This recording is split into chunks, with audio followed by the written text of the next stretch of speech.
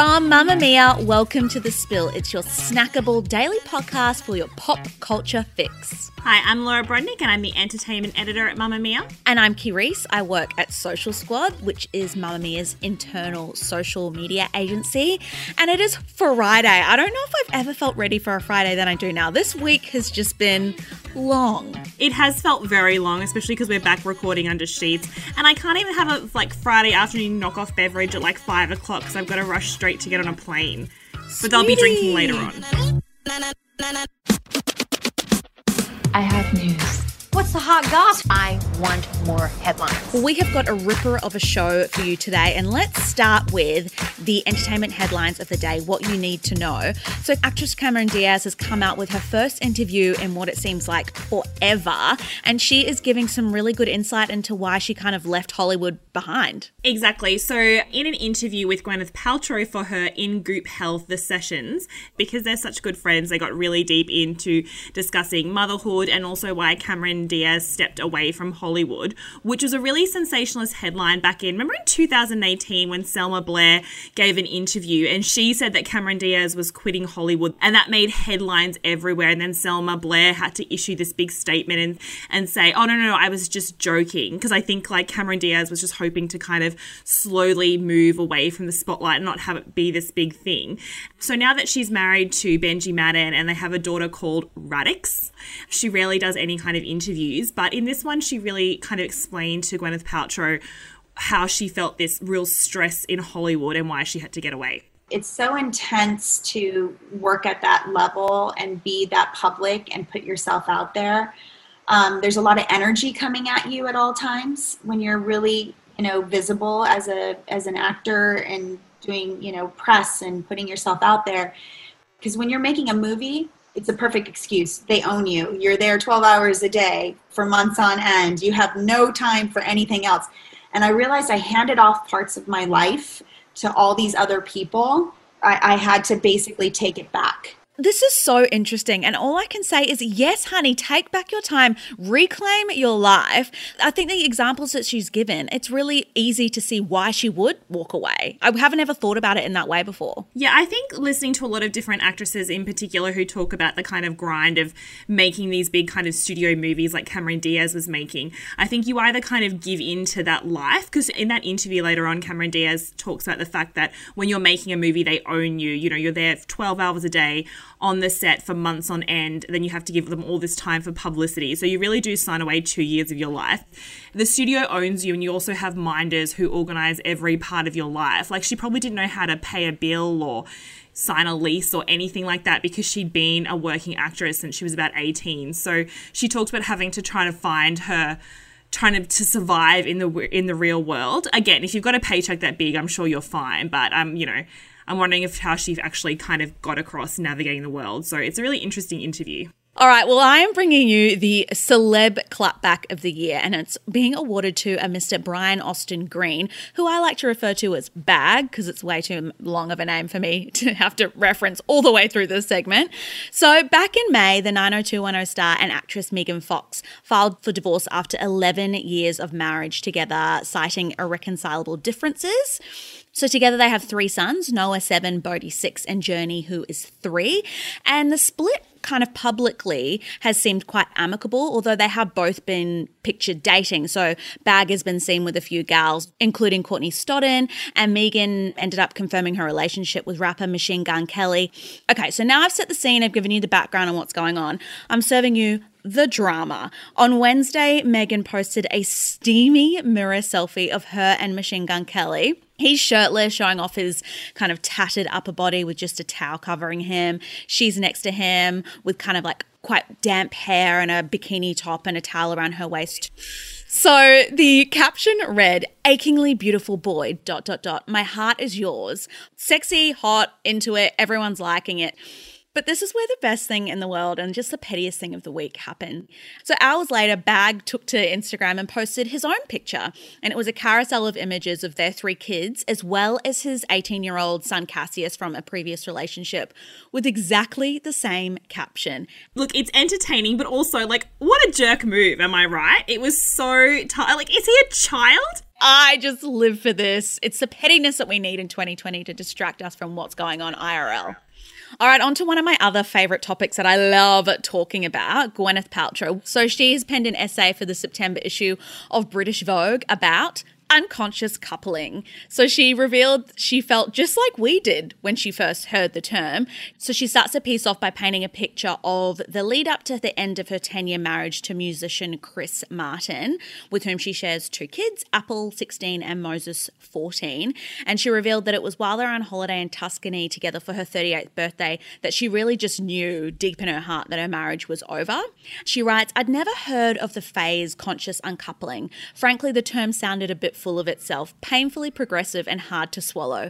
It was an idea introduced to us by our therapist, the man who helped us architect our new future. I was intrigued less by the phrase but by the sentiment. Was there a world where we could break up and not lose everything? Could we be a family even though we were not a couple? We decided to try." And they did. They tried conscious uncoupling privately for a year, and then a year later they famously announced their breakup in a newsletter on the Goop website, which was simply titled Conscious Uncoupling, a term that she says in this article has permeated breakup culture. And it really did. Like, if you think back to the 6 or so years ago now that happened, it rocked us.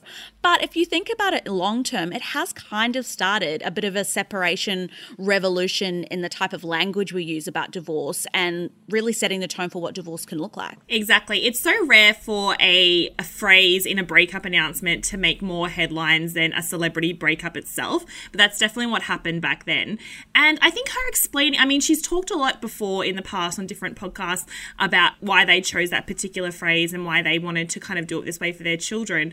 This is a topic she talked about so much before. So when I sat down to read this essay, I was kind of thinking like, oh, there won't be anything really new in here because it's such a topic they've covered before. But I think she details the kind of the build up to their breakup in such a way and to their divorce that when you're now looking back on the terms they use in their announcement, it really makes sense. But she kicks off by saying that it was her 38th birthday. Her and Chris Martin were in Tuscany and they were having this most beautiful time. And then she talks about just suddenly one day she knew that the marriage was over.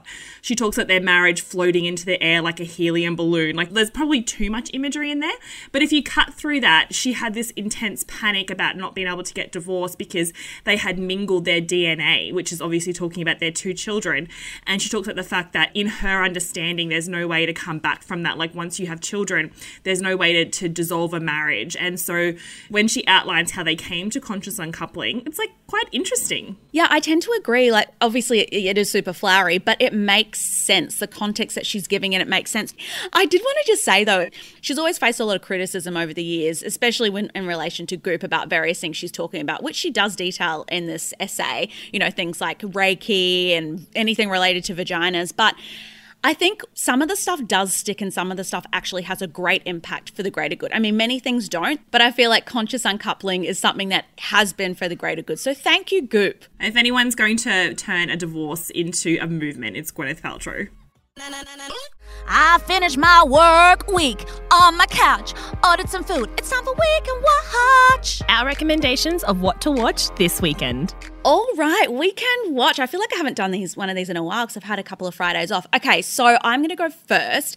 And I've been watching a lot of British drama, end of the world type things. And I'm finding that I'm needing to lean into something to make me a bit happier, which I found as being stand-up comedy. So I'm recommending today the comedy lineup on Netflix.